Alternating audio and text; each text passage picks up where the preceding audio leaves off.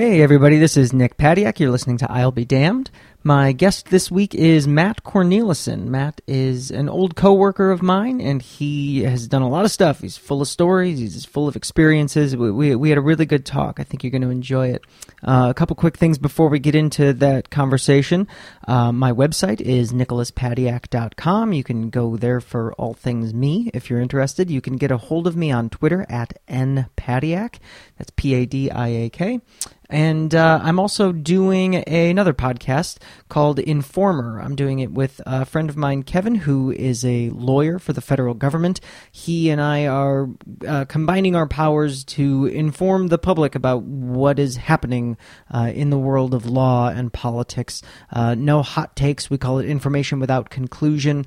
Things like, what is the CBO, the Congressional Budget Office, and what is the legal definition of treason? Things like that. Things that you hear on the news. You might say, yeah, you hear a lot of people have opinions about this, but what actually is it? We are there to tell you what it actually is. Again, that's called Informer. You can search for it in iTunes, Stitcher, Google Play, wherever you find this podcast. You can also get it, Informer. And you can also get it, or you can contact us at informerpod.com and on Twitter at informer_pod. We're really proud of it, of that. Kevin and I are. We would love you to listen to it. And as with this show, I would love if you would tell everyone you know about it and shout it from the rooftops and become an evangelist for it. And it would be really great. I would appreciate it. All right, let's get into it. This is me talking with Matt Cornelison.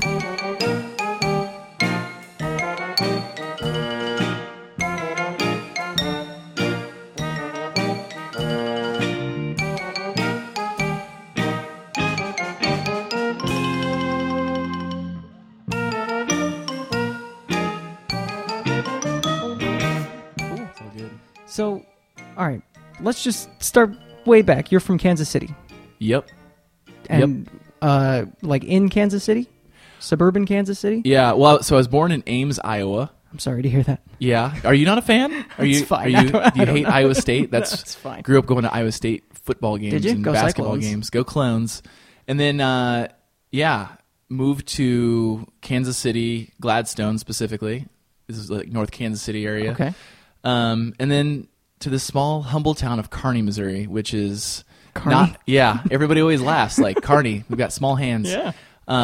But not Kearney, Nebraska, Kearney, Missouri, and that's like 20 minutes north of Kansas City. Okay. And where, you go if it's a little safer and that school's good and stuff like that. Sure, So that whole thing. that old chestnut. Yes, got Yeah. it. Now, what was your upbringing like? You've got one brother? I've got two brothers. Two So I've got a brothers. brother with my mother, and I've got a brother with another mother. Uh-huh. So that's how I ended up in Kansas City. My parents got a divorce, 6 years old, moved to Kansas City area. So it's just my mom, me, and my brother, who's like a year and a half younger than me. Gotcha. Did you Yeah. stay in your did your dad stay in your life after that? Yeah, absolutely. He'd come down to we'd see each other kind of like a every other weekend kind of thing going on. Same thing Parents happened with me. Yeah? Yeah. How old were you? I was so young I don't even remember. It was probably I was like 2 or something. 2? Yeah. when they split up. So yeah, I know what you mean. Totally. The whole every other weekend thing. Was it tough? It's kind of like you. That's just what life is. Like you maybe this is for you the same thing for you. I don't know, but I sort of didn't think a lot about why is this happening and what's this new reality, because the new reality was just the reality, Right. whatever the reality is. So people, I think when you're maybe a teenager, life gets Start a to little get more angsty effed up about it. Yeah, Yeah. exactly. But so this is just kind of like that age where I do remember this stuff. I do remember those things, but I don't remember a lot of life, Sure. before the age of 6. Yeah. So that makes sense. So I think it was cool. Right on. And what was your? I mean, and forgive me if I'm misremembering, but you played football, and were you Yeah. an athlete? And basically, were you always like this? Were you always I a was creative always guy? a badass. Yes, Came if out of the that is your womb question. mustachio. I didn't have a choice in it. I was born with it. Some people, they think they can learn it, but they can't. I played sports. I played in I was band guy and sports guy through 7th and 8th grade, and then I was I'm too fucking cool for band. Oh, yeah? I'm gonna be a sports guy. Yeah. which is kind of funny. But I ended up playing in a band, like, you know, a little crappy high school rock band. Yeah. Me and my buddy. What Pat Lentz. instrument? Drums. Drums. Yeah. So I started playing drums in, like, you know, when you can join either band or be a choir person. Yeah. At least that's what it was in our school. And I went with the snare drum. Oh, nice. And, you know, I think I marched in one marching band thing in 7th grade. And then, and that was my early band experience. I took, like, drum lessons. And so I actually grew up as a drummer. Like, I've played drums my whole life and played in other bands since then. But, like, as a young drumling, I was a drummer. Yeah. Gotcha. And so you ditched the band track and joined a band, like a rock band, and then you were doing the whole sports thing through high school. Right. Didn't want to get my ass kicked was what I was trying to do. You know, I really wanted to be able to beat other people up. Sure. How'd that physically go for you? and emotionally. Actually, no. Our school was, like, so not, like, I hear these stories about other schools. I don't know what how big of a school did you go to? Very small. I graduated with like 115 people. Okay. Did you know everybody? Yeah. Okay. Well, so that's kind of like how Oh, yeah? Yeah. Well, this whole school, you had like 180 people in a class, so it wasn't that small, but it was like, I knew everybody knew each other. Right. There was no, like, oh, those are the, you know, chess nerds, like the, you know, Asian chess nerds. Sure. Like, It's not like Clueless. Yeah, no. Yeah. But apparently there's other schools that are like Clueless. Apparently. Yeah. My wife went to one, and and her experience is so foreign to me. Yeah. Like, she'll talk about it, and it's just like, oh, I didn't know that person. Like, what do you mean you didn't know that person? You graduated with that person. Right. It's just so bizarre to me. It's such an alien experience. Yeah, that sounds like so much crappier to me. But that's just, you know, that's my own. And actually, Adriana, my fiance, is the sort of had that experience where there was more groups of people and that kind of thing. So we sort of like talk about that. But no, I just, band wise, I just fell in love with, you know, like all the music that was sort of forming my I guess my musical beliefs and feelings, and so I started just playing in this band that was playing those songs, basically, so like crappy what kind of stuff. Well, so we listened to, oh my god, a lot of really bad like rock music that was on the radio. Whatever was served to us. Sure. We were easily molded. So what year would this have been? This would have been around... like 90, like high school. I graduated high school in 2000. Okay, all right. So we're talking like 90s. Limp Bizkit. We're talking like new metal. Limp Bizkit, saw Limp Bizkit open up for Korn. I'm sorry to hear that too. Ice Cube was also there. All right, sure. Wait, was that the Family Values tour? That was the Family Values tour. Shit. Yeah. Right Did you like also I had see the this? album, Okay. the Family Values album. Yeah. Yeah. I want to Yeah. say what Incubus wasn't there, but it was Primus maybe. There might have been. Yeah, I Might don't have remember. been, I don't know. All I wanted was a Pepsi. Just one Pepsi. Far from suicidal. So that's the kind of stuff you were doing. Yeah. Well, we weren't quite that hardcore. We were playing covers of. We did have some cool bands. Like, I like Foo Fighters still. Sure, We played Foo Fighters songs, but we also played covers of Creed. And yeah, so we went in all directions. You gonna want me to cut that out later? Yeah, that's one of those things. Let's mark that. Yeah. But you know, like whatever. I don't know. Like, what can I say? Like, I listened to some shitty ass rock music. I mean, I think we all did. Yeah. Yeah. And we played that stuff, and we wanted to be like those guys. Sure. So, Are you still in touch with those guys you were in the band with? I was in band with one guy. Mostly, his name's Pat Lentz, and he's like one of my best friends still. I have like two really close friends from high school, and he's one, and I got another guy. Right on. So yeah, still. Now it was a two-hander, and you were playing the drums. So what? Pat's up there, we were like rocking Local the... H. Yeah. We actually played "You High Five" and "Motherfucker" Right by on. Local H. Yeah. So that was kind of actually, I think that was maybe a more legit band to cover, but Sure. we did that, and then like my senior year of high school, we played with another guy who was younger than us, so we actually ended up having like a full band. Gotcha. And then in college, we went to our freshman year of college together, kept Oh, playing. you guys went together to Iowa? Actually, we went to the armpit of Missouri, Central Missouri State University. Wow. The school isn't bad. Just the Warrensburg, I don't know. It wasn't my thing. For other people, it's their thing. That's Sure. fine. But for me, it wasn't super awesome. But so I ended up like going there, doing this band thing. But like I just kind of went there for the wrong reasons, and I ended up. What do you mean the wrong reasons? I think that I was. It's hard to put myself back in that place, but I still have a girlfriend from high school. Yeah. That whole thing kind of anchoring me into place. Yeah. Didn't really have like this kind of eyes wide open, like I can't wait to get out to the world and maybe I'll go across to a different country. And it was very much like I don't know what to do, and didn't have any real huge ideas until that didn't work out. And then I was like, fuck it, I'm going to Iowa. Well, what do you mean that didn't work out? Like, what was there something that happened, or something snapped in you? I kind of just kept living in high school, like in my freshman year of college, and I just like was seeing my girlfriend all the time, which at the time that's what I chose to do. And then I joined a fraternity, but I never participated in anything. And then like I was just always kind of like not always quite there in the college experience. Yeah. And so like when that didn't work out, I was like, I'm going to do something that I want to do. Sure. And I don't even know why I thought that I couldn't do that, but whatever. I was, like freaking 19 years old Sure. or 18 or whatever. So, so I was like, yeah, you know what? I'm going to Iowa. I'm doing this. And it's not like I'm like, I'm going to Mars. Yeah. It's like, no, I'm going like a couple hours away. Not very Sure. far. Yeah. Just far enough, though. Far enough that getting home is a pain in the ass. Yeah, it's it's going to be a longer drive. Yeah. Okay, Yeah. So they did you still fill it have up at least twice. Yeah. Did you still have the girlfriend when you went to No, Iowa? it broke okay. up, and the shackles came off. Shackles came off, and I was a free man. Yeah. And what you see today before you is The mustache result. started sprouting Yeah, at that exact I moment. didn't even have a choice. It's Yeah. like the Incredible Hulk, Sure, yeah. but not that at all, and just a mustache, and that's all. Yeah. So you go to Iowa, and what did you study there? I studied film.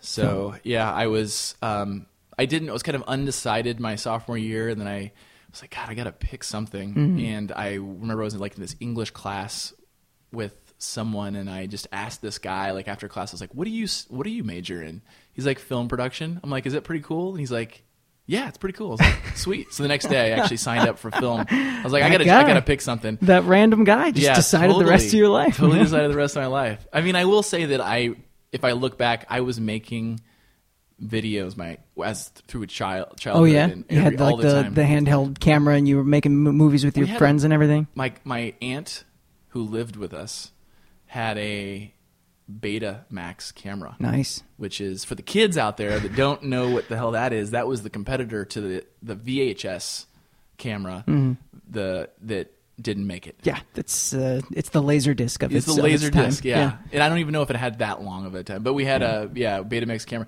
And then like my mom would actually rent a video camera, like big honkin', what looks like it's all on your iPhone now, but like it was a big like television shoulder mount camera that's totally. just for VHS tapes. But we just make like joke music videos and like joke commercials for the Nerf Master Blaster and Nice.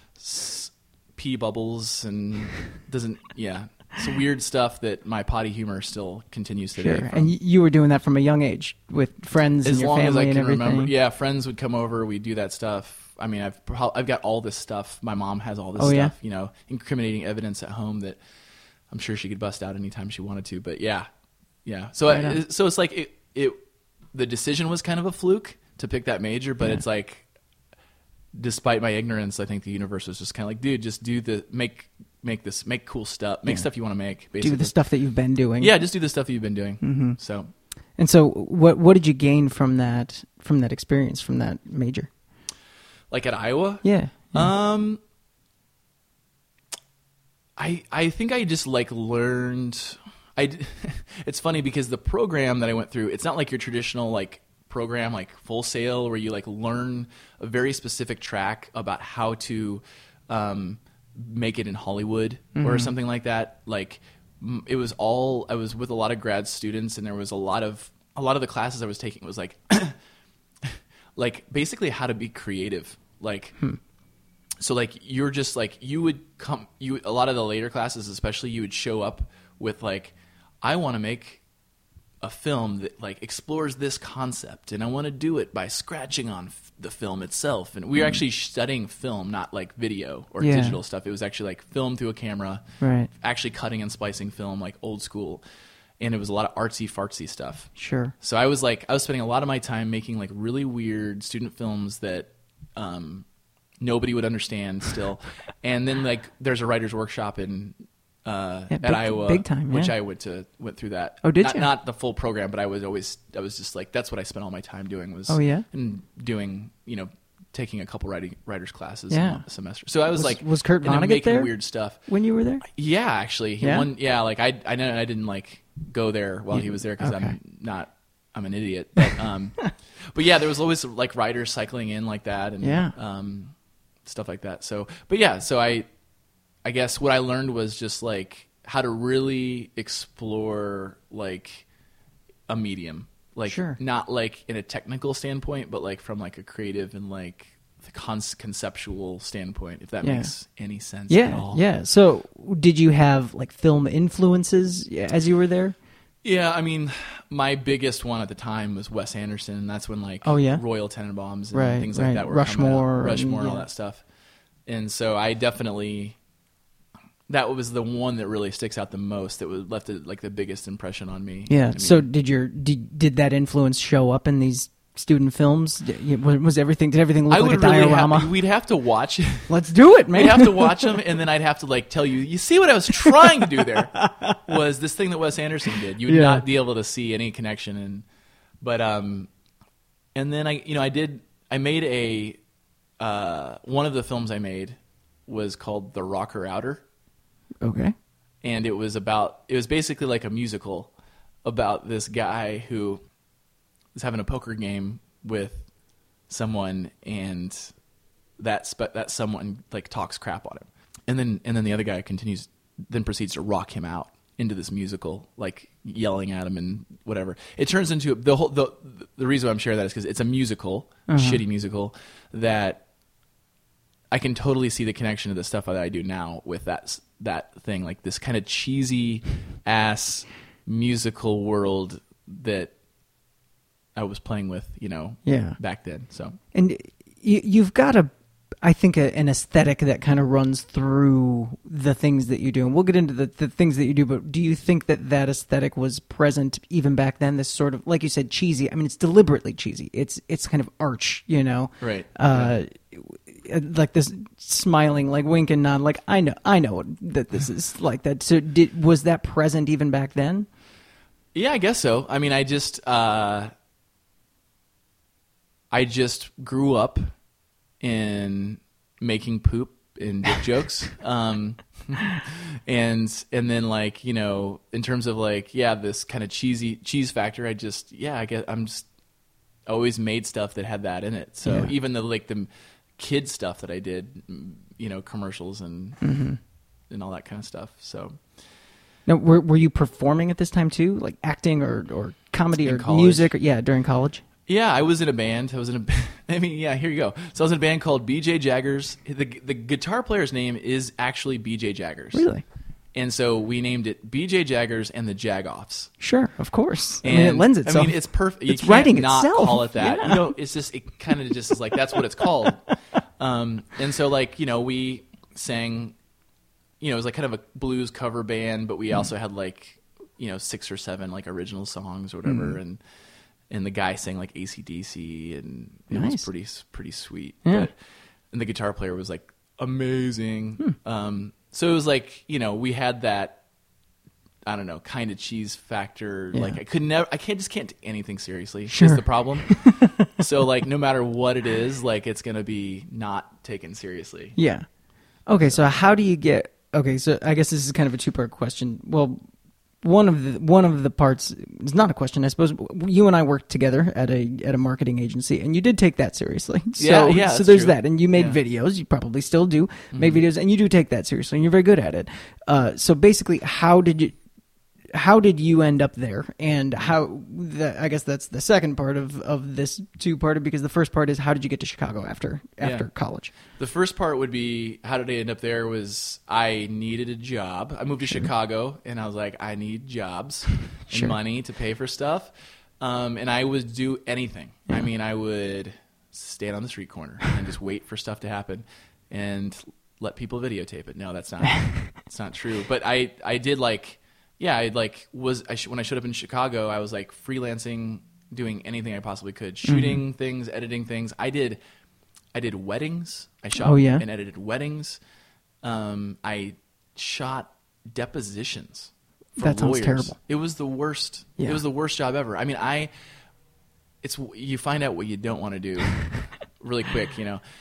So I was just like, whatever I could get my hands on, and slowly building into like finding these other opportunities that were a little cooler, and there was like, you know, now I'm shooting sports. Now I'm shooting this, and then Just by making connections.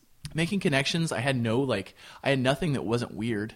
Like I had only had a reel of weird shit. Like actually the first real connection I had here was to a guy who was like at like CNN or some big, huge, like I had a friend of a friend of a friend who got me to like have a phone call with this legit dude who was like the head of media.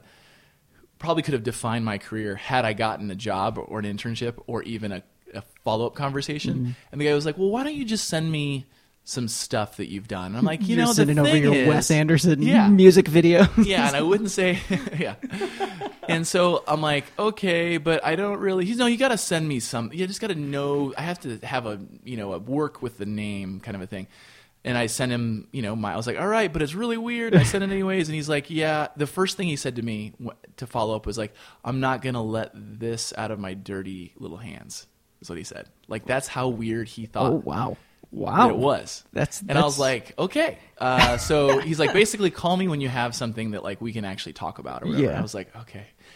So that kind of set me in motion. I'm just like, okay, I just need to do stuff that's not just only weird. Yeah. Or whatever. Yeah. It's all about me. Like I need to do something for other people, I guess. So then, enter job at agency that needs a video guy who will pay a video guy and to make stuff that's professional. I was like, okay, I'll take that. Yeah. Yeah. So what brought you to Chicago to begin with? I was back. I went to school. I went to Maine for a little while. Just for shits? I had a friend who had his parents owned a like souvenir store in Booth Bay Harbor, Maine. All right. And they're like, we need somebody to help manage it. And I was like, I'm not doing anything. Yeah, why not? So, it's either that or like move back to your mom's house. Yeah, so. which I did. Oh, yeah? After Maine. Sure. Delaying the inevitable. Yeah. So I did that like for a few months, and I was helping. I was actually recording as a drummer an album back there in Kansas City, and then I kind of was just like working like little odd and end jobs in like TV. Like I was like the guy who like flew in what they call the bug on like a sports, like a basketball game. There's like a little ticker thing. Yeah, It's like yeah, rolling yeah. like this is the shot clock and like Right. that little lower third thing that's Yeah. like the score and the shot clock and those little things. There's a guy who controls that. Right, yeah. My best friend is that guy. Oh, you're the best friend is that guy. Okay, well, he was probably better than I was. Yeah, Because sometimes the director would look over and be like, it's the wrong score. How long has the wrong score been on there? Like for like an hour? So like Still TV 2-0. It's not 2-0. It's 95-37. And so, I almost accepted a job to stay there, though. Yeah. Great, despite my shittiness as a bug controller. And then I was just like, God, I don't know. Like, I just want to do something bigger than this. I don't know what that even means. So I ended up getting like a job at this wedding studio in Chicago, and I'm like, and I had a friend from Iowa go, hey, we need an extra roommate in our place in Chicago, and I was like, all right, I'll go. So And Chicago that's wasn't the destination. It was just No. like that was where shit was. that's where stuff was. Yeah, whereas where like opportunity was more opportunity than where I was in film and stuff like that, and then just like I just wanted to do something. I didn't want to live at my parents' house and whatever. So it was just something different. So where does the air guitar come in? Air guitar. So fast forward a couple years, I'm performing in a mustache themed comedy rap group called the Flavor Savers. Well, hang on. We gotta put a pin in. No. Fuck the air guitar. We gotta move back and get to the beginning of the Flavor Savers, and then we'll get into the air guitar. So you gotta get into the Flavor Savers, man. Sure, yeah. So the Flavor Savers are, as I mentioned, a mustache themed comedy rap group. Kind of think like Lonely Island, I guess, in a way. We make a lot of like sketch videos, and we've performed at Bonnaroo Music Festival multiple times, and we've South by Southwest and did little tours, and we've played at tiny little pizza parlors, but we've also played at some other bigger things. And so it was just like a joke band. We just started out as like, we made a joke album actually when I was back in Kansas City, me and my brother. Yeah. And I like had this new recording stuff that I was like really just playing with, and I was like, let's just make a rap album. Just you and your brother. Yeah, and we had already had this kind of running joke with like our friends about wearing fake mustaches like Sure. at high school parties, just like Okay. showing up and being like a 1970s guy. And I did that in college too, and Yeah. and my brother did. I think my brother even kind of started that whole thing, Mm-hmm. and so we were kind of these characters that we had developed into, and then we're like, well, let's make this album In with these Kansas City. characters. But This was when I was back in Kansas Yeah, City. yeah, yeah. My brother Okay. was like still in college, going to Mizzou. yeah. And we made this album, and I moved to Chicago. Yeah. Just kind of like, okay, this opportunity came up, and it was just kind of a joke after a joke. It was like, our friends were like, well, you guys should have a CD release party. We're like, yeah, we should totally have a CD release party. That'd be hilarious. And For we this did. album that you For this made in album, Kansas City. This joke album. Sure, yeah. First it was like, we should totally make an album. And they're like, yeah, you should. And it's like, you should totally do a CD release party. Yeah, we should. And it was like, you should totally play a show. I'm like, yeah, that'd be hilarious. And so I booked a show in Chicago, Yeah. like, and not even having any band or anything. I was just like, let's just book a show with this. Yeah. How does And, that work? You just like call people and you're like, so I- we're called the Flavor Savers. I don't know. We It was have an like album. MySpace was like that was what it was. Sure. You could send messages on MySpace, and it was Yeah. like, I don't know. I think it was easier back then, like to not have anything going for you, and to like then just reach out to like a random weird promoter. Yeah.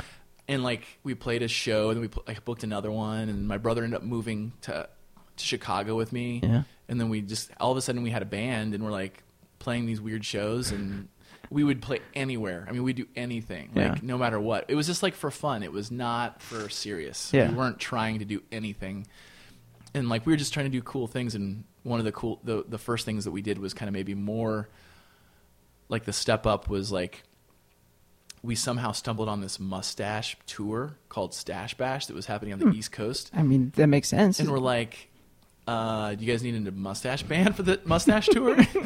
And they're like, yeah, we can't pay anything, but you can come out here and join us, and you can open for us. And we're like, okay, Yeah. sweet. So we like Right on. played in New York Nice. and these other places, and this was kind of like our first like, well, we're on a tour. I can't believe we're on a tour.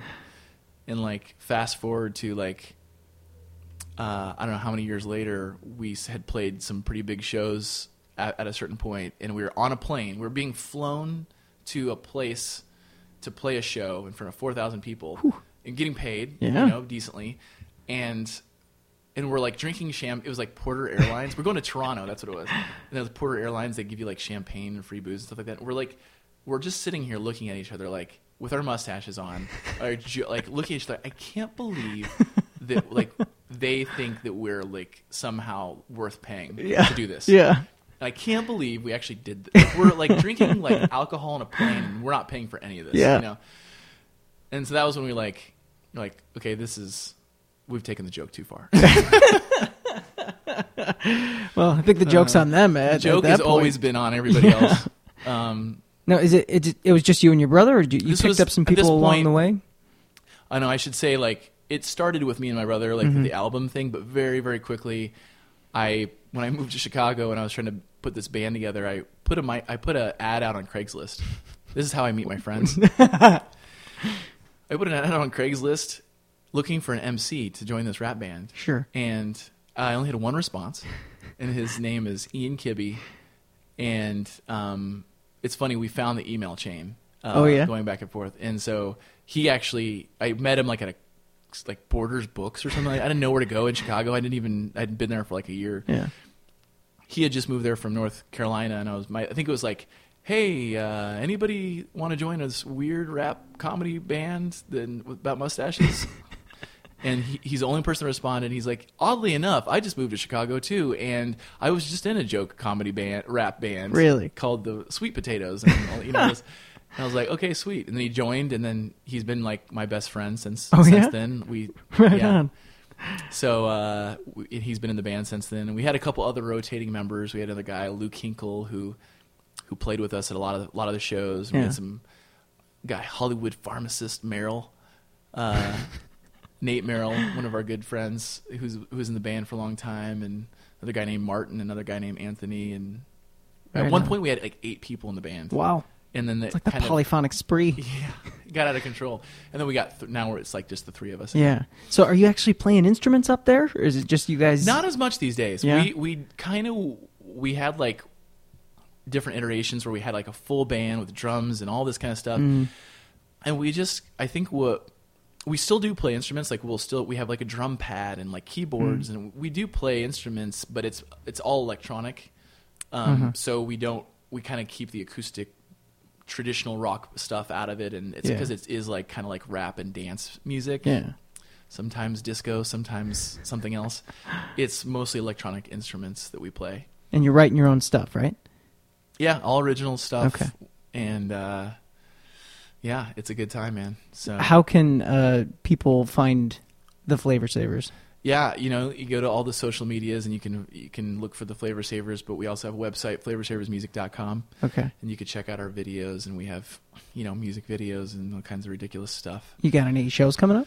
The Flavor Savers, we don't have anything in the books right now. The big thing that we're working on actually is this. We have a video series that we partnered with a bunch of people from Second City. Oh yeah. Director and a bunch of cast people, and shot 4 episodes of this series.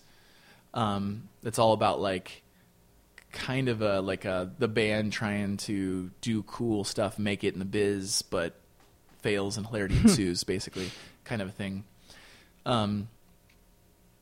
So we have like an episode. We have episodes that are like, it's the 4th of July episode, and every 4th of July, Romeo Dance Cheetah, that's my character, has to like one up the last 4th of July show by making a grander entrance, and we have to do something really, really crazy. And this time we've decided for America's birthday to skydive into our performance. Sure. And so we actually do skydive. Oh, yeah? And film it. And we Wow. did this all already. And so that's like in one of the episodes. And we had like Second City actors and stuff like that involved in this. And Impressive. so we're like, those aren't released yet. So we're How gonna release them. how are they going to be released? We're trying to figure that out. Because, Yeah. like we've always done stuff like just online, kind of, our own way, our own Yeah. audience. But we're really kind of trying to, we're trying to get these things ready to go. And then we're kind of just thinking about like, getting some more professional people involved because we put all this effort and energy into it. We don't want to just like throw it on the YouTube Yeah. and be like, well, okay, Yeah, see you later. here it is for Yeah. free for. Well, it's for 100 free is people to fine. watch. Yeah, it's more like just how can we kind of get into like share it with more of the world of people Yeah, we actually yeah. think would be into it. Right on. So- So Romeo Dance Cheetah Romeo Dance brings Cheetah. us into air guitar. Yeah. So Romeo Dance Cheetah is this. The Flavor Savers. We all have these characters that we've created. My character is Romeo Dance Cheetah, and he is. Where did that come from? Well, so it's. I think the beginnings were in the Flavor Savers, and then like when I found air guitar, there's a world air guitar competition and national air guitar competitions and regional air guitar competitions that I did not know existed until I saw this. We actually opened up for at the time, the U.S. National Air Guitar Champion. The Flavor Savers did. The Flavor Savers did. Okay. This was actually in our Mustache tour in New York. Okay, all right. Mustaches and air guitar go together very well. And so we did that, and I was like talking to this guy. I'm like, what is this that you're doing? Like, Yeah. it's amazing. You put way too much effort into this. And I like saw your videos, and there's like a lot of people that come and watch this. Holy Yeah. cow. And then the guy, and his name is William Ocean.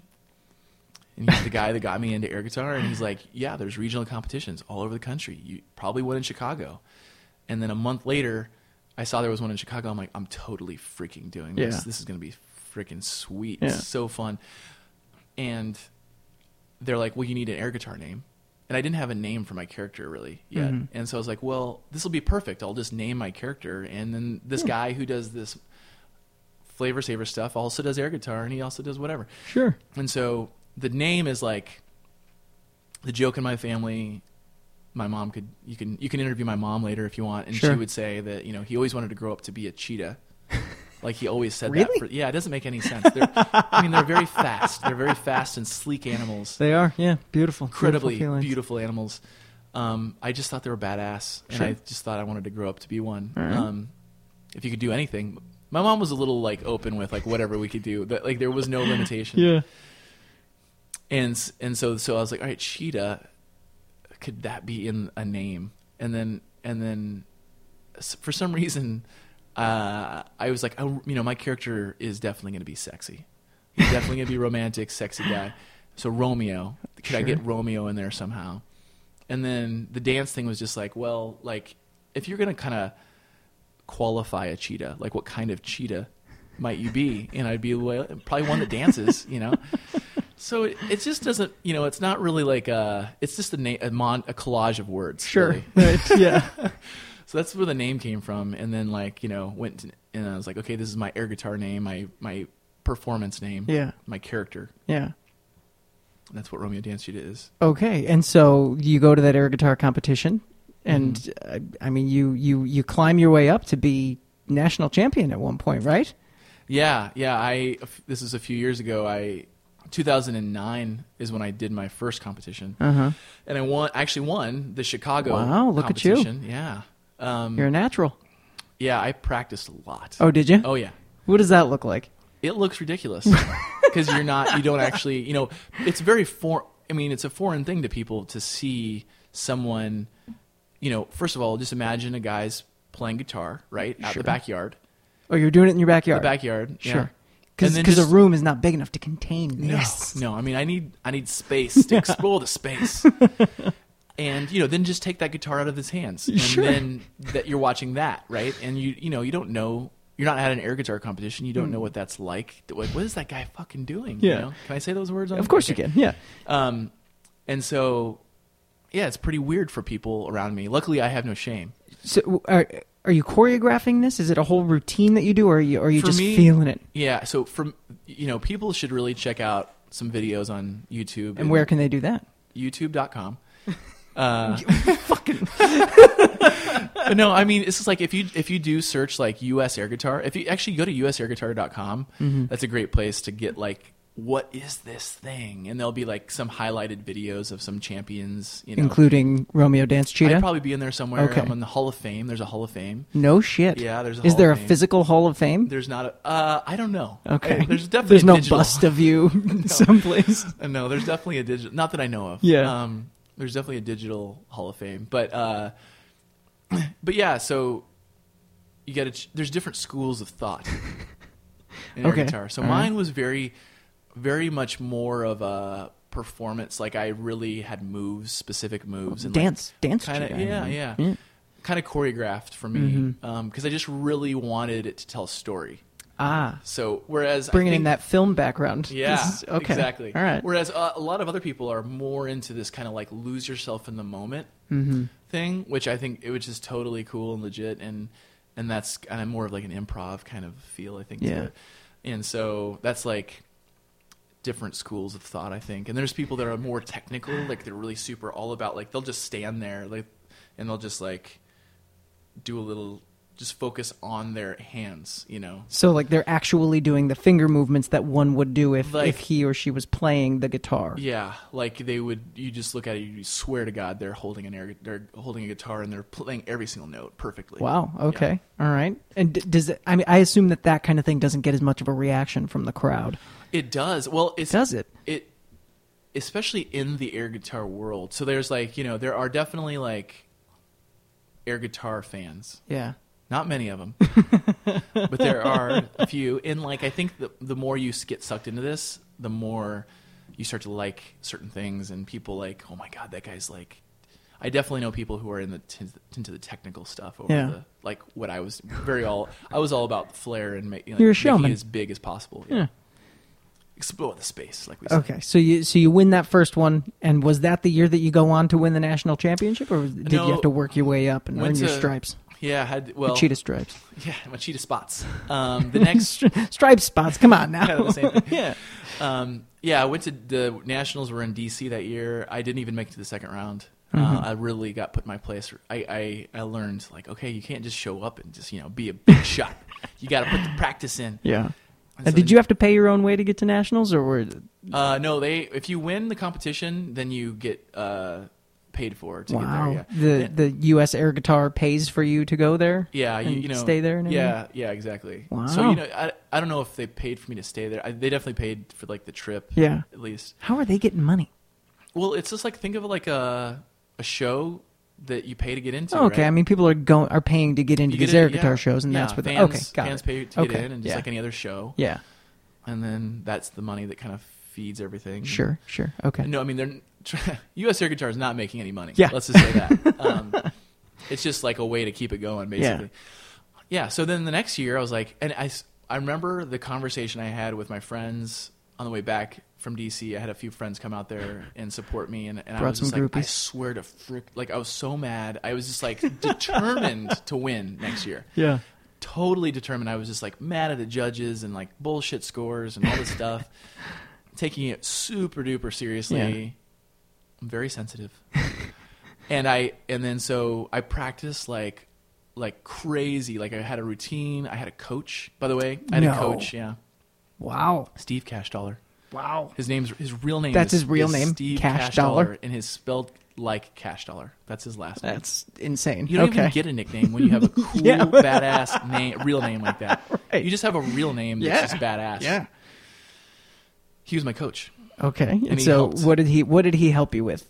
Well, he actually comes from like a musical theater background. Uh-huh. And so he helped me choreograph my routine. Okay. And then he would actually like, the man has compassion. He would come to practice. We'd practice like every single week, multiple times a week, and he would come with me and we'd practice together. Right and on. He would like give me feedback. Did you pay this person? No. Wow. Paid him in friendship and Sure, love sure. and respect. Yeah. Yeah.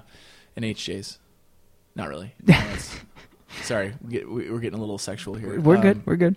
But yeah, so we practiced and then like had a routine, and then we like again came around, and actually, so I was super confident I was going to win the 2010 competition, and I didn't even win the regional that year in Chicago. What a heartbreaker, and I was man. like, fudge, I'm like out of this thing. Yeah. Before even getting going, and I ended up going to Milwaukee the next night, just on a fluke. I I just called Cashdollar, and I was like, dude, do you want to just go to Milwaukee tomorrow? What are you doing? Like there was the one in Chicago, and then there was another one in Milwaukee the next day. And you were like, "Fuck this! I'm I like, need screw to get this." there. I'm like, I'm gonna like. I put all this work in, and I ended up winning that one. Attaboy. Sure. Was it a better performance, or was it less competition? It was both. A little bit of column A, It was a column little B. bit of like, yeah. I mean, the guy who won the Nationals or the Chicago one, his name's Nordic Thunder, a future national champion and a future world champion. Oh my, okay. Really good. So he won that one, and I was like, yeah, he's pretty good. Yeah. Shit. Yeah. And so I went to Milwaukee. I'm like, I think I have a better chance. Sure. I also kind of didn't care. Also, I was like, yeah, I'm just gonna like let it all loose. Yeah. And I just like super confident, just nailed it. And then like, all right, go to nationals, and then I won nationals. No that year shit. in New York. Right on. Yeah. And at this point, did you have the whole outfit? Your whole Romeo Dance Cheetah outfit? Yeah, so I had a custom-made outfit. It's a 2-part collaboration by Jesse Monsbacher Kibbe, a friend of mine, and my mom. All right. They worked on this. They had different parts. They had different skill sets that they brought together and created this, like, I don't know, a red dragon-looking minotaur, sort of like from like the 70s, funk group outfit. So I'm going to sound like a sideline reporter. Take me through your emotions when you win the national championship. Just super pumped, bro. I was, like I basically, like, the first round went. How many rounds are we talking here? There's usually 2 rounds. Okay. And it's like you go first round is like everybody shows up with a 1-minute edit of a song. Wow. That's intense. And that's what your routine is. Everybody goes in the top 5. What was your song? My song that year was a song by Daft Punk that was called Robot Rock. Okay. All right. And that's actually a song that they took from an old funk band and like did their Daft Punk thing to it. Okay. And then I took that song and I actually like made it into my own song. I had like a guy play guitar on it. BJ Jaggers from the Jagoffs, actually. Oh, of course. Right on. It's And all so coming I full kind of had circle. a custom, a custom sort of song, kind of, I guess. And then Customized to your specific to my talents. specific needs Sure. and my talents. Yeah. And so I just, first round, you get scored. It's Olympic figure skater scores between Holding up 4.0 to 6.0. Oh, wow. And you get judged on 3 different categories: technical merit, stage presence, and technical merit is just like it looks like you're playing the notes with your fingers. Oh, okay. Yeah. Stage presence is just that character, like that, like what you put out there into Sure, the world and sure. how like that comes across. And then airness is the third category. Airness. Yeah. And they say it's like, it's kind of like porn. You know it when you see it. Sure. Yeah. And that's really it. That's the only thing. It's that certain, what the French call a certain I don't know what. Sure. So that's what you're scored on, and then, top 5 go to the next round. And so I got it to the top 5, and then we battled, and you do a compulsory song, which is basically like a song that nobody knows what the song is going to be. Everybody get on stage, the 5 listen to it, and the person who's in 5th place goes first. And it's the Fourth place same goes song. second. You've got to go up and have your interpretations Everybody of gets- this same exactly. song. Got it. So if you're in 1st place, you get like 5 listens. Yeah. So you've got you can kind of compose it in your You're brain. like, okay, you know I what know you're what I'm doing. going to do. Like, you know where the hits are. You know where the moments Yeah. are. Yeah. And so, What place were you in at this point? I I'm was- very interested in this. You got to Yeah. set the scene here, man. yeah, totally. So I was actually going in 1st place. Attaboy. Okay, so 'cause you had the upper hand here. I You did could- have the upper hand. And Okay. it was by like a 0.1 point or something like that. So it It's wasn't intense. like a The clinch. airness must have gotten it to you. Oh, yeah. That's certain. I don't know what. I don't know what. Yeah, and Yeah. I don't know what because I blacked out. So that happened. And then just basically like the second round went. Did my darndest. Everybody did their darndest, and you just like after that you just don't know how. It's like I have no idea if that Yeah. went well or not. And then they called an air off, so there was actually a tie between me and another guy. So there's a 3rd round. Ooh, His name's Dreamcatcher, and he had this course it was. badass like that sounds like such a villain, like over the top. Like the Oh. arm wrestling move. Like the villain's name is Dreamcatcher. Yeah. Of course it is. And what's funny about that is I think I'm actually the villain. Oh, yeah? I think he is like the mustache did I it think for you. The mustache might have something to do. I didn't actually have a mustache at that Oh, time. well I think. then. You can't be a remember. baby-faced villain anyway. No, I was just why? like- Why do you say that you're the villain in Because this I just situation? well, I don't know. I think Because you like to think of yourself that way. I just like to be like a smartass, and like my character is kind of like a smartass who thinks he's really sexy, and Oh, sure. you know that's in like 1990s wrestler world.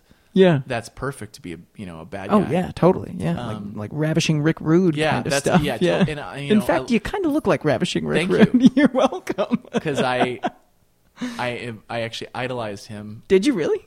All you Minnesota morons. Wow, I I bet love you there are Ravishing like Rick Rude. 3 people that I could speak to who knew who Ravishing Rick Rude We could is. do a You different happen to- podcast on professional wrestling Let's after fucking this. do it, man. let's just pause right now and go to wrestling. Now, continue with this. I'm in Yeah. the story. We'll go to wrestling later. Yeah. All right. Okay. So anyways, Dreamcatcher, and he was like just this awesome. Like he had this whole like chilled out, like hippie, like colorful, like Hotel California vibe going on, Sure. and just super airness, super lost in the moment. And I don't know, like it, he went on, I went on, and I just ended up getting the higher score. And in terms of the feeling, like you were asking before, I was just like, I mean, it's so funny, but like I worked really hard. Like I Yeah. put so much practice, like way too much practice. I worked really, really hard. Like I thought about everything, every little detail into this 1 60-second performance. Yeah. And I looked out in the audience. My coach, Steve Cashdollar, was crying. No. Yeah. And I swear to God, I had like a single tear coming out. Because like you become in that moment, like, it sounds so funny to say this out loud, but you are a national champion of something. Yeah. You are at that moment, you're the best in the country at something. Yeah. No matter what it And is, nobody that's can ever great. take that away from you. Yeah. So, and then you're like, I'm going to Finland to go to compete in the world competition. No shit. That's the next thing, right? Yeah. So hang on. Did you get like a belt or a trophy or belt. something? Oh, Did yeah. you? Like a championship belt? Very professional wrestling. Nice. Right and on. You got this huge. You hold it up, and everybody hoists you up, and Oh, it's like wow. this big moment. And it's like I'm like It was at the what was even the. It was sold out, in New York at the Madison Square Garden. I'm assuming. It wasn't the Garden. It was Carnegie Hall. It was something big though. There's one in California and there's one in New York, and I can't remember what it's called. The Beatles played there. It's a big. It's Seriously? a big Shea Stadium. Maybe early Beatles. But it was it's a big venue and it's packed to the brim, and Yeah. people are going nuts, and super that's exciting. amazing. Confetti flying everywhere. Nice. Sweat dripping. Yeah. And after all that work, I mean, like you're saying, it's no matter what it is, you're the national champion. It's something you Yeah. put a shitload of work into. Yeah. People are hoisting you on their shoulders. This is shit that little kids dream about, no matter what it is, Totally. And that's badass. Yeah. So yeah, man, it was awesome. So what was the third round like, that air off that you The had air to do off? with Just- Dreamcatcher? Dreamcatcher. Okay. Yeah. Just totally exhausting. Like, Well, what was the competition? Like what? what was it, like the song that we did? Yeah, did It they do it again where it's like you each have 1 You minute pick a of third this? song. You get to pick it? No, they do. Oh, they do. You, Okay. you don't know. You never know what you're going to get. Yeah. And it's just like another compulsory song, 60-second cut. Yeah. And they play it for you, and you have just 2 listens Yeah. if you're in first place, or only 1 listen if you're in second. And it was Journey. And when I heard it, I was like, yes. Don't Stop Believing? It wasn't. It was Don't Stop Believing. Yeah, okay. It was Don't Stop Yeah. Believing, and I didn't stop. No, of course not. you are yet Yeah. to stop believing. You have to believe, when you're playing a guitar that isn't really there. So, all right, so you win. You go to Finland. Yeah. Finland for Finland. the Oulu, Finland. Okay. What was that like? It was just incredible because you meet all these amazing people. First of all, Oulu, Finland in general, like the culture, the people that I met. I went to Helsinki for a while, and then Oulu. Just some of the most incredible people I've ever met, and just totally different. Like I had never been there before, even anywhere in Scandinavia or anything like that. And then the people that you meet that are in the air guitar people that are like coming there from all the different parts of the world. Like you've got like this weird like circus version of the UN, which is like a guy from Malaysia and a guy from Ireland and a guy from Japan and a guy from Russia and like all these different countries, and they bring you all together into like the Capitol building and like the mayor gives you an address. Oh my and, like God. it's this fancy like drinks and all this kind of stuff, and they really treat you because Oulu is the capital of air guitar, According to whom? according to them. Okay, all right. So that's where the According Hall to of the Fame world. is. That's Yeah. where your bust is. Yeah. Well, this is the world. Sure. Okay. Yeah, capital. yeah. So when you get off the plane, you get on a bus and you go into town, and on the way in, the first thing you pass, everybody passes getting out of the airport, is welcome to the world capital of air guitar. On a huge Wow. sign. I mean, this is like this is where it is. This is Right where it's on. at, so. Okay. Self-appointed. Yeah. So are the world championships there every year? Every year. Okay. All right. So it's not a National rotating champions thing. are different in the U.S. every Yeah. year, but the worlds are always in Oulu. Okay. All right. And so what was that competition like for you? It was totally different. Like it was really, for me, my experience there was like the 60 seconds of performance was such a small, like, whoa, did that just happen? Yeah. Like I mean, the competition. you were there for so long. I was I'm there for assuming. almost 2 weeks, I think. And then you week and to a half. perform for 60 seconds. 60 seconds, yeah. And you're doing all these other events with other air guitarists, and you're going to saunas. That's the Of thing. course, You're eating sure. sausages. Sometimes you're eating sausages in saunas. Yeah. And you're meeting all these cool people, and you're doing all these things, and you're really kind of lost in the moment as much as you are lost in the moment when you're performing. Like it's just all airness all the time. And so it's badass. And then you meet all these cool people, you do all these cool things, and then all of a sudden you're like, oh, I guess I'm about to perform on the stage. And then you go, and then for me, I didn't even like I went. I didn't get to the second round, so I only had 60 seconds of Oulu-ness air guitar, and that was it. But it was just fun as hell. I think I got like 7th place or something. In the world? Tied, yeah. Like That's a feather in your cap, my Yeah. friend. That's pretty good. not bad. But yeah, it it wasn't really about at that point anymore. You know, Yeah. it's, You're just and then happy to also, be there. This is just awesome. Yeah. I can't believe I'm doing this. Yeah. Right on, man. Yeah. Was that before or after you went on America's Got Talent as Romeo Dance Cheetah? That was before. That was yeah. before. How did that whole thing come about? America's Got Talent. Yeah. Yeah, it was a couple years later. Okay. And it was just like, I got like, America's Got Talent was doing like this like special like edition of America's Got Talent, like the YouTube edition or something like that, where they found all this talent. They made it look like you submitted. I was weren't you under like an NDA or something like Yeah, that? yeah, Or yeah. has that lapsed now, or do you just not don't give know. a shit? They may own my identity. I have Yeah, no idea. fuck 'em. I hope not. But you know, they're not cashing in on me anytime soon. Yeah. I'm not really generating the I think they're doing cash just that fine. they're Yeah. that they probably get from others. But basically, it was just like this YouTube edition. You know, they made it look like everybody auditioned from everywhere on YouTube, Yeah. but like they called me. Yeah. And like I don't even know how they found me on YouTube. They were searching themselves, and they Who just, called you? Was it like Howie Mandel man, himself? no, it was like a show producer, you know, Okay. like an email. Hey, do you want to we're considering having you on America's Got Talent. I was like, What a bizarre, like fuck out you. of nowhere. Yeah, this is like This years. is a scam. Yeah, I would even been done competing at that point. Yeah. And I just got this email. I'm like, okay, sure. I responded. I was like, yeah, tell me more. And they told me about it. I'm like, this just seems like really random, but okay, sure. Yeah. And they were just like, yeah, it just kind of like really happened fast. They're like, we just need to like audition you. And what we mean by audition you is, could you just get in your outfit and just Skype video us to make I remember sure that you did it at our workplace. We had to like block out the windows and be like, everybody shut up. Matt's doing his audition Matt for is America's doing- Got Talent. You came out in your Romeo Dance Cheetah outfit and everything. Yeah, that's right. Holy Yeah. cow, I did that. That's Yeah. hilarious. Yeah, I did that at work. Yeah. Yeah. Okay, so you did that whole Skype audition, which must have been just super weird. It was just funny because like you just like turn on Skype and there's like a board, like a panel of people in this huge room, and they're like Yeah. looking at you, and I'm like dressed and done makeup. They're like, okay, he's real. I just need to make sure you're like not a robot or like whatever. Sure. So, you know, he's real. Okay, you're on. You're in. And then That they're was like, it? Like, that was it. you didn't have to do your routine or Didn't do anything? my It was just like, routine. get in your outfit, say a word so They that were we just know that you're a talk real to me. person? I think they wanted to make sure I had some sort of personality or something. Yeah. And yeah, and so that was it. And then I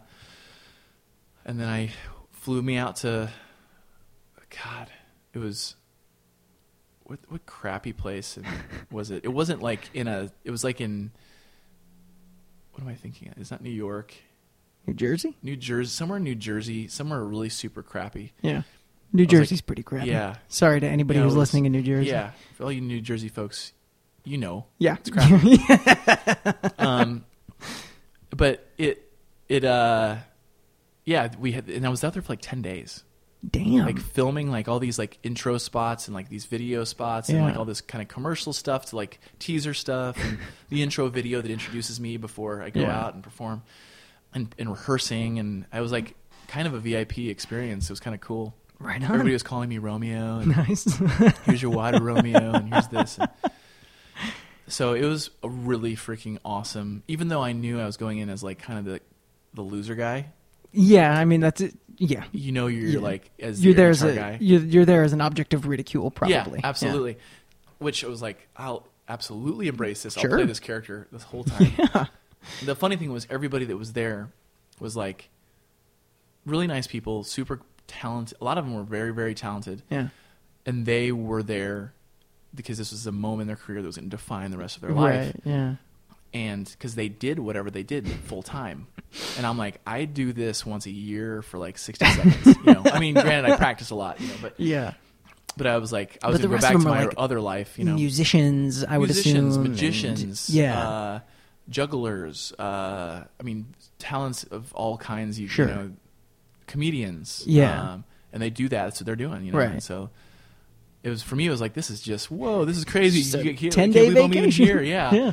And then for everybody else, it was very stressful. Yeah. Like, they got to do well. And, So they must have hated you. You're probably bouncing around like, "What's up, guys? I don't give I a mean, shit about you know, this." Yeah. I mean, I did want to do good. I Yeah. wanted to keep it going, keep the joke going. But, Sure. But yeah, like everybody was cool. I mean, it was fun. Yeah.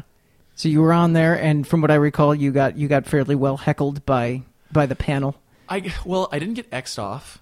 So like Okay. you get 3 X. There's 3 judges and you get X's. I think it's the like only Gong time I've Show. watched it is when you were on. Yeah. So I'm not familiar with America's neither Got was Talent. I really. Yeah. But you watch you get X'd off. Like you can get X'd off like before you're done with your performance. Oh yeah, like Like- the judges can be like Like you could F be this. gonged. Okay, Like it's got like the it. Gong Yeah, Show. yeah. Okay. It's exactly like it's a rip off of the Gong Show. Yeah, yeah. And yeah, Sharon Osbourne, Howie Mandel, and Howard Stern were the judges. Uh-huh. And my whole goal was just to not get X'd off. I was like, I want this video to show to my kids Yeah, yeah. later in life. I want the whole performance because there was a lot of effort with all the production crew and all the fireworks and all the kind Yeah, of crazy yeah. stuff. I was like, let's get through this performance, guys, Yeah. and we'll see what happens after that. So I got 2 X's. I didn't get 3 X's. All right. So Who was the one who didn't? Sharon Osbourne. Good for her. She likes the She likes the weird dudes. she likes the weird dudes, man. What can I say? Yeah. Turn the charm on. Yeah. So and then like nobody really said anything. Like Howie Mandel was and Howard Stern. I really thought Howard Stern would like Fart Man. I thought he was gonna like it. Right. He's an absurdist. You would think that he would be into I it. thought he would be into it. But Yeah. I think he had to play his own kind of other Yeah. unique brand of like family friendly Howard Stern in that show. Unfortunately, he wasn't into it, but that's okay. It's I fun. remember watching it and knowing the background, knowing that they were kind of like putting forth this farce of like these people submitted, and knowing that they had actually reached out to you, and then sitting there listening to them rip on you and say things like, "Whose idea was it to do a YouTube episode?" I was like, "Fuck you guys! That Yeah. you asked him, you Right. know? Fuck you!" Right. I was upset on your behalf. Right. I'm Yeah, assuming, it was- but I remember you said something pretty interesting, though. You said that it didn't bother you. The criticism you got didn't bother you because you were playing a character. This character was like they weren't criticizing you; they were criticizing this Yeah. other thing that was not you. Yeah, and I guess it's like also I don't give a shit. Like, like I know that air guitar, when you put it next to a magician or like a real musician or whatever, it's not going to win like Right. in terms of the competition because it is its own thing. Yeah, It's like yeah. in a competition, it's great. But it is a character, it is a thing, and I just. For me, it was all about having the experience, the Sure. fun, the process, not the product or the award or whatever. And so it was fine. It was all part of it is to get ridiculed a little bit, There were some people who actually like were really upset about that, like air guitar people that were upset about Oh, that. really? And there were some people who were like, "Good job, dude, that was hilarious." And Yeah. I'm like, okay, you guys I think get it a little bit more than the others. Yeah, yeah. Do you have to go? No. No. Okay. No, I just the fiance was calling and she's probably headed here. So Oh, okay. if somebody walks in, we'll just take a little invite her mini up. break. Yeah, she could join. Yeah, of course. So you ended up going the next day, weren't you, on the Today Show? Yeah, I was on the Today Show, and I taught Elle Roker how to do air guitar. So Good for you, man. that was fun. That was worth it, right? Oh, and I also met Lionel Richie because No, wait a second. Way to bury the Yeah. lead here, man. Well, I almost forgot, but like it's funny. I sent this picture of me and Lionel Richie to my mom, and my mom always everything I've done, she's always just like, "Oh, that's nice. Yeah. that's cool. That's Yeah. neat. That's so neat. He's creative. He's Yeah. being creative." And then I send her this picture. She loves Lionel Richie. She loves the Commodores. Like Lionel Richie. Like we listened to Lionel Richie like growing up like crazy. Yeah. I'm like, oh my god, my mom's gonna love this. And I sent her this picture, and she was like, "Oh my god, that's amazing! This is the best thing that you've ever done. You are amazing. You are my son. Look at what my son did. Look at what my son did. He did something with his life." I was like, okay, Yeah. that's what got her. So was he just at the taping? He was actually performing like on the Today Show. Oh, right. And on. I was just a guest. Yeah. And he like does his performance, and I was on next, and I was like in the hair and makeup stuff, and Sure. like my crazy outfit and everything. Like, and he walks right up to me, like I'm just sitting, and I'm like, oh my god, that's Lionel Richie. Yeah. Oh my god. And he walks right up to me. He's like, dude, you're totally stealing my vibe, man. From the Commodore. I was like, from the Commodores? He's like, yeah, dude. Like that's what I wore. That's the kind of stuff I wore. I was like, and I jizzed. In Yeah. and Yeah, that's gonna go on your epitaph, man. oh, Like, yeah. Oh, that's amazing. Exactly. So like Lionel Richie comes up and like says that to me. I'm like, I can't believe this. Yeah. I was like, dude, can I please take a picture with you? Yeah. And he's like, absolutely. Ugh. And I was like, you're really like the coolest rock star, biggest rock star, the nicest one ever. Yeah. You know, Right on, man. Yeah, that was pretty cool. You've had some experiences, dude. Oh man, it's all good. You know, it's all about just the experience. So now, are you doing a podcast right now? You started a podcast. Is it still going? Yeah, I've been playing.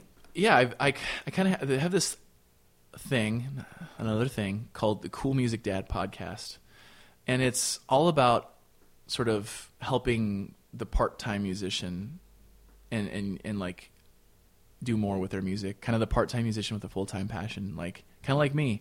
And I just, it's kind of like a little bit of me discovering how to do things with music and comedy, and in the process sharing those learnings with other people. So I, have somebody on that's knows how to promote, who's a talent booker at clubs in Chicago, and I interview them, and I'm like, how do you book your first show? Like, and there are a lot of people trying to do that. Yeah. And I'm like, how do you find a record deal? And I asked this guy who has a record deal how to do that, and he kind of gives me a few steps, and it's just recorded, and it's a quick little fun thing, 30 minutes or less kind of a thing, and a little how-to kind of a thing. So I started doing that, and I'm still kind of playing with the format a little bit, and I'm about to actually, because I'm recording an album as Romeo Dance Cheetah. As Romeo Dance Cheetah? Yeah, actually, right I've just finished recording. Right on. The album's called Magnificent Man. Of course it is. What kind of vibe are we talking here? Is it like a it's like spin-off of the Flavor Savers? Is yeah, that it's kind this of thing? character. It's Romeo Dance Cheetah, but it's like the Flavor Savers, but it's rock and roll. So it's like okay. I want to make a classic rock. It's like when rock Garth album. Brooks became Chris Gaines and did that whole thing. Yeah, but not that. Got it. Okay. This is not like yeah, that at all. Yeah, no, but like it's the same character though, right? Yeah. So it's Romeo Dance Cheetah. It's just a different style of music. And it's the music I grew up in. I grew up listening to classic rock. Yeah. I always wanted to make rock music is kind of my go-to thing, and it's kind of like Tenacious D, like, meets, I don't know, David Bowie-ish, kind of like in terms of like the flamboyancy thing, but like with total sense of humor and that sort of thing. And so I'm in the process of releasing this album.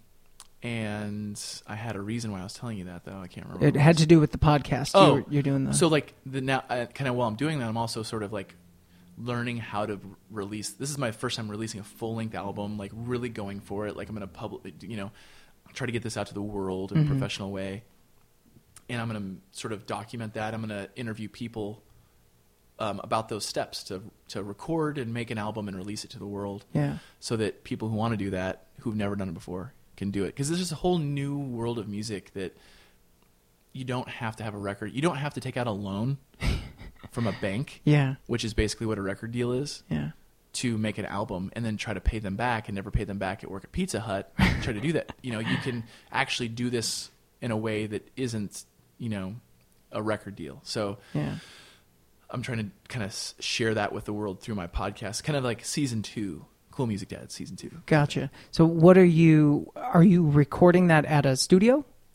My podcast? Yeah, no, your album, yeah. Yeah, so I went down to Austin, Texas. Really? I found this producer, his name's Danny Reich, and I think I didn't murder that last name, but I'm sure it's fine. His name's Danny. It's Good Danny Studio, and I basically like just listened to albums that I liked a lot. I'm like, I want mine to sound like that badass. Yeah.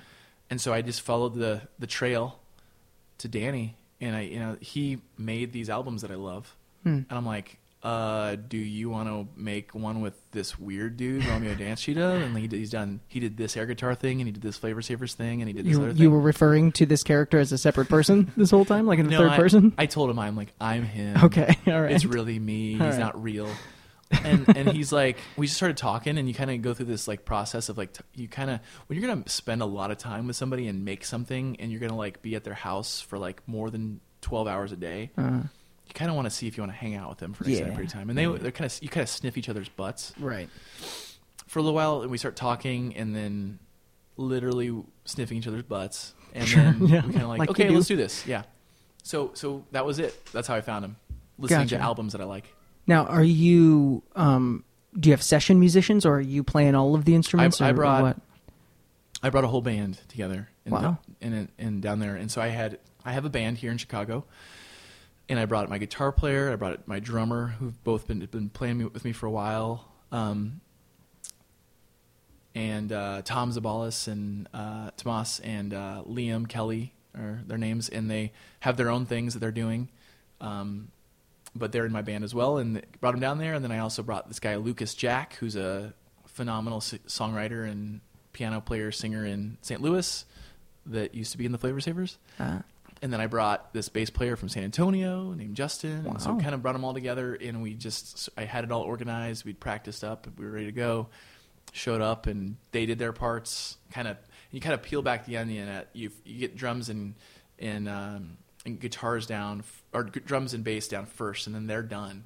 Mm-hmm. And then on top of that, you start like laying guitar and like piano, and then they're done. And then you add vocals. And so like this last trip that I went on to 2 trips. The last trip was just me laying down vocals and like some acoustic guitar stuff. Gotcha. So I brought a band together, made an album, and now it's time to mix it, master it, and send it to the world. Yeah. So what is the spoilers for your podcast season 2, but what is the plan for sending it out into the world? Yeah, well, so right now I'm doing a pre-release. So you can actually order it, and you can become... And where can we do that? Yeah, you can go to pledgemusic.com/Romeo Dance Cheetah, spelled like it sounds. All right. I don't know if you put links into things in your podcast I or do. not, but I can give you those. Yeah. And it's a pre-release thing. It's kind of like Kickstarter, Pledge Music, in a way. It's a way to get people involved in the process early on, and you do really cool things like, first of all, they can be involved as much as they want. They can order just the digital album for like $10, or they can order like a signed T-shirt or like a signed CD, sort of mixed with the digital album with a special T-shirt just for people who pledge. Mm-hmm. And then, or they can even order like a live acoustic performance at their house, Oh my. or be an air roadie for a day. There's all these different kind of exclusives that people can get as if they sign up, and they can support as much as they want. Yeah. We should probably take a quick little Sure. pause here. Absolutely. Yeah. All right. So that was the lady. That's the lady. How did you guys meet? We met. It was on my birthday. Happy birthday to me. Happy birthday to you. And we met at a bar, actually. And it was just like one of these kind of like just having a couple beers, like with a couple buds. And I remember pulling up in a cab, and I remember seeing this girl from across the street and being like, holy cow, that girl's beautiful. I'll never talk to her. And then, and she's like smoking a cigarette with her friend, and I go into this bar, and then all of a sudden I see her in that bar. I'm like, oh wow, holy cow. And we kind of like just were in the same zone, and we started like our friend groups kind of overlapped, started talking to each other. And I talked to her. She made fun of me for multiple things. Is that the way into your heart? Apparently so. I don't know. I'm pretty sensitive though, so I don't know how I handled it. But she made fun of my shirt. It was a shirt with a whale eating an island on it. Okay. Which so I totally get. And then she made fun of my hair that was like a half up, half down, like samurai look. I had really long hair. Mm. And again, rightfully so, I suppose. She worked at a salon at the time. Mm. And then I saw her walking out the bar. Like I was like, she didn't even say bye or anything like that. She's walking out, and I literally chased her down. Like ran out the bar and ran. And I remember her. She has a whole different version of the story, I'm sure. I'll get But it I from think her she when was I like, talk to her. I think she was like, what the hell is this guy doing? Yeah. And I ran up and I was like, hey, would you want to talk to me again sometime or something like that? And she gave me her phone number, and then Wow. yeah, That's quite the meet cute. Yeah. Right on. And how So- long ago was that? It's like 6 years ago. Wow. Yeah, so Right I've been going. It's been going well. Getting married this year, and Congratulations. totally. I remember you and I took a trip to New York, a work trip to New York Yeah. once, and we did some hanging out. I got really drunk that night, like super duper drunk, like embarrassingly drunk. Hell yeah. But yeah. I remember when we were out, it was the first time that you and I had actually like talked like people, like we're doing now, Right. as opposed to just like colleagues. Right. And you said something that has stuck with me all these years later. You said something like, I didn't know that you were dating anybody, and you mentioned something that you were dating her. I said, how long have you been with her? And I don't remember how it came up, but you said something to the effect of, I realized at a certain point that I wanted to be with her more than I didn't want to be with her. I wanted to be around her more than I wanted to do anything else. And that was just like, and I said it at the time, and I still think that's one of the most accidentally poetic distillations of love that I've ever heard. You know, it was just, you were just kind of like off the cuff, like, it was very casual. Like, yeah, I just, realized I really liked being around her. I wanted to be around her more than I didn't. It was just like, wow, that is like a very utilitarian way of describing but love. It's, so like absurdly accurate and honest, I guess. Yeah, for because sure. I didn't even think that I believed in like monogamy or anything like that. And so it was just like a gut feeling more than it was like it's time to do this thing that everybody says you're supposed to do for me. So, yeah, it was the gut feeling of being monogamous, or the gut feeling of marriage, or all. No. The gut feeling had nothing to do with any of the formalities. It was about like what you just said, which is like, I just want to be around this person more than not be around this person. Yeah. Which is really like a kid, and when I hear that, it's like a kid would say that. So, I mean, I guess that's actually a pretty good, if a kid ever asks what love is, that's the perfect definition of you want to be around this person more than you don't want to. That's perfect, man. Well, another life lesson that's always stuck with me that's very similar, maybe a little bit more like intelligent sounding, is another guy that we worked with said something about growth. And it was like, what is growth really, basically? Like, how could you make it, like, distill it in the simplest words possible? He said something like, it's really just being more comfortable with things you're not comfortable with. Wow. Like, that's actually pretty profound. It's just like, you're not comfortable with this, whatever this stuff is, and you kind of work through it and you get comfortable with it. Yeah. And, like, that's kind of what growth is, basically. Now, that's fascinating, and it dovetails into what I want to talk about next, actually, which is anxiety. A lot of people kind of give me shit because they call this the anxiety podcast, because I have anxiety and I talk about it a lot. It's one of my favorite things to talk about. And you have never struck me as a person who experiences anxiety at all. Is that true? I wouldn't say that. I mean, I definitely don't think it's a thing that I deal with. Like, some people, maybe you're like, this is how you're describing it. So I definitely know people that it's like a part of their life. Like, it's like their daily life. And for me, it's maybe a little bit more circumstantial. Like, I have times in my life when I'm sort of just overwhelmed, and I feel like I'm just got so much stuff going on. Maybe some of it's bad stuff. Life happens, and I feel, anxiety. I mean, I feel that when something bad happens, like you lose somebody, or you lose control of, a situation that maybe you once had control over. So, I mean, I think I've definitely felt it. But it hasn't been something that's been like played a big role in my life, I guess. I guess it's just, you seem comfortable in most situations that I've ever seen you in. I think that's my natural state. Is to not be anxious. It's to be, including when you're on national TV. Yeah, you just kind of like, oh hey, there's Al Roker, no big deal. I'll teach him how to air guitar, and that's just fascinating to me. That I don't think I know anyone quite like you. That's probably one of the big reasons. In addition to all the cool shit that you've done, one of the big reasons I want to talk to you is because it's just, I don't think I know many people who are. You seem like you could just kind of be dropped into any situation and be like, all right, no big deal. Yeah. And you'll be like everybody's best friend by the end of the night. Yeah, that's kind of cool. I mean, I never really thought about it that way, but yeah, I guess so. Like I can't think of a lot of situations that I've been in where usually I get like the energy that I think about, like the sort of, I get this nervous energy sometimes when I'm going to perform or going to do something like that, but it really excites me. Yeah. Like it's like, I love it. Like, it's like, it feels like, oh my God, I'm like on the edge here. Like right when I was about, like the America's Got Talent thing was a perfect moment where they raised me up in this huge thing. Like you were under the stage? It's like the Hunger Games? I'm behind like this, like the screen that's like backstage screen thing where they play the video. Yeah. To the audience is going to split apart, and then I'm going to be up high, like being lowered down this thing. And, and like, you hear your video, you hear your introduction, and on the other side is 9 million people. Yeah. Between TV and audience. Yeah. And I'm just thinking to myself, and they're like, Romeo, this, you ready to go, Romeo? You ready to go this? And I'm like dressed up in a fucking ridiculous Commodore's outfit, and I'm about to like perform a fake instrument in front of like 9 million people. Including Howard Stern and everybody else. Yeah. And I'm like, I have no idea how this is going to go. I'm pretty sure it's going to go poorly.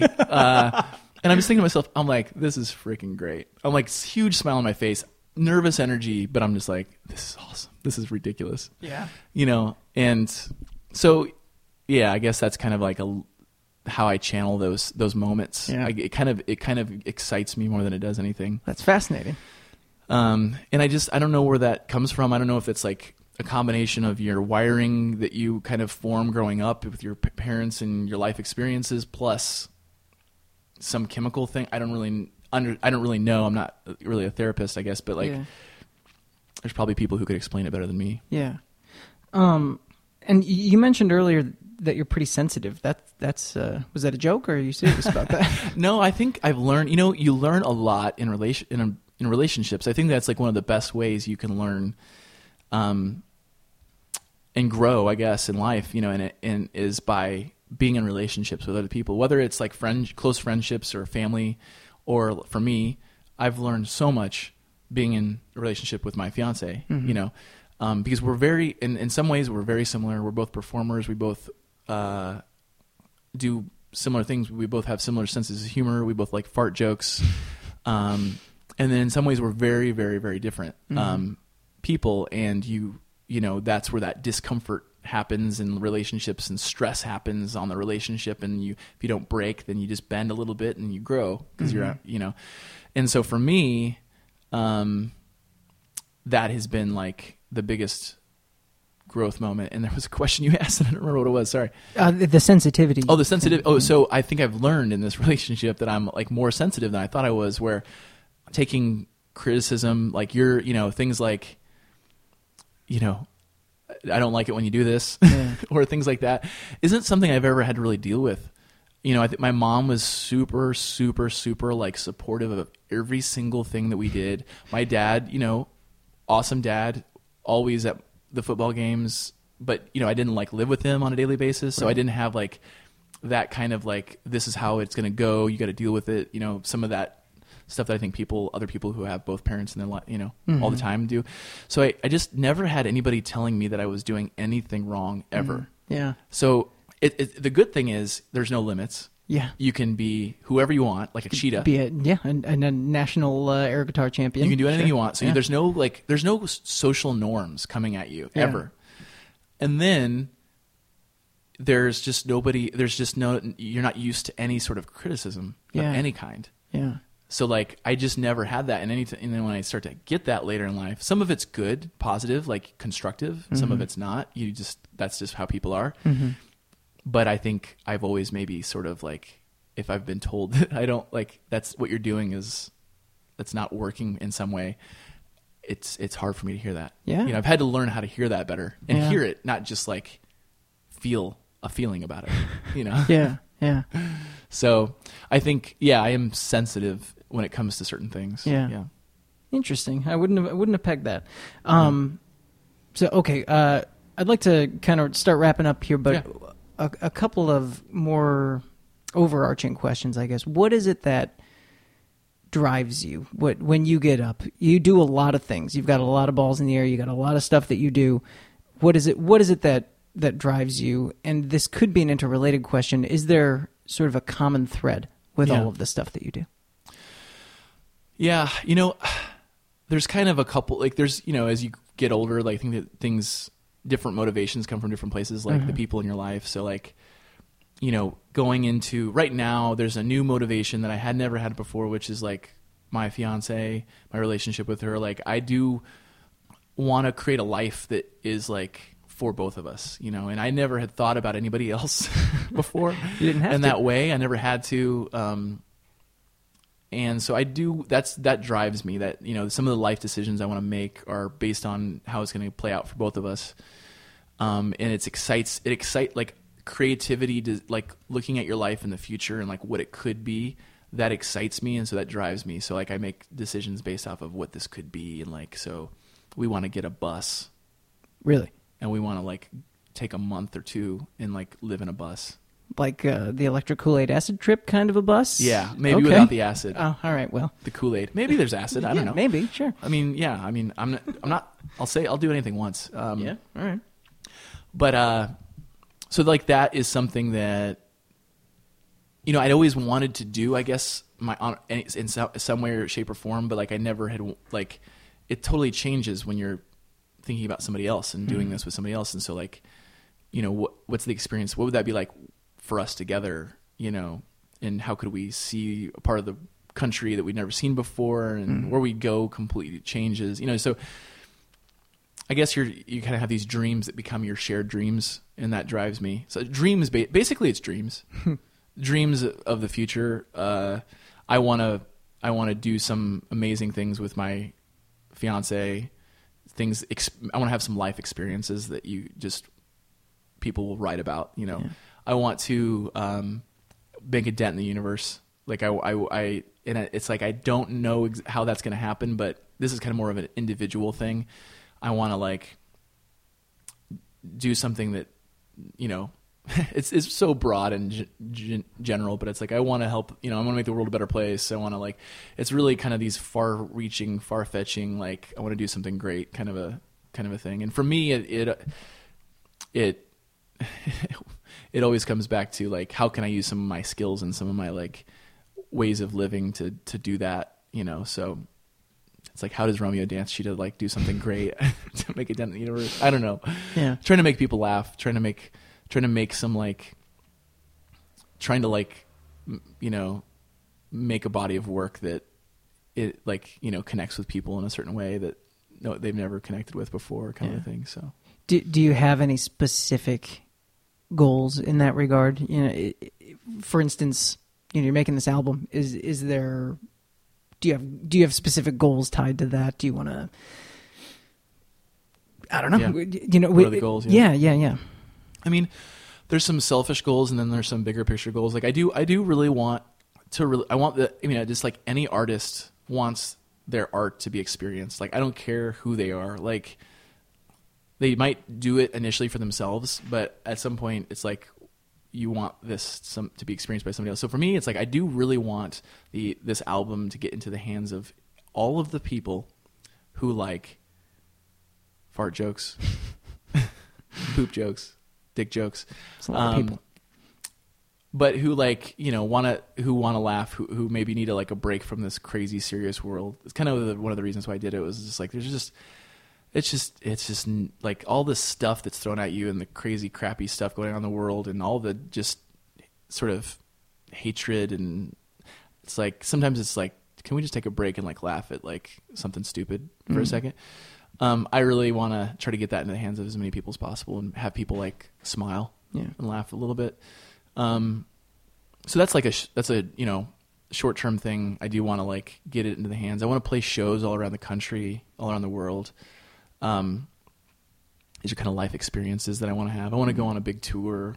You know, I do want to I want this serious hobby to be a bigger part of my life, and to be sort of a bigger influence in my life, and find ways to use that, you know, to maybe do something even bigger than just dick jokes.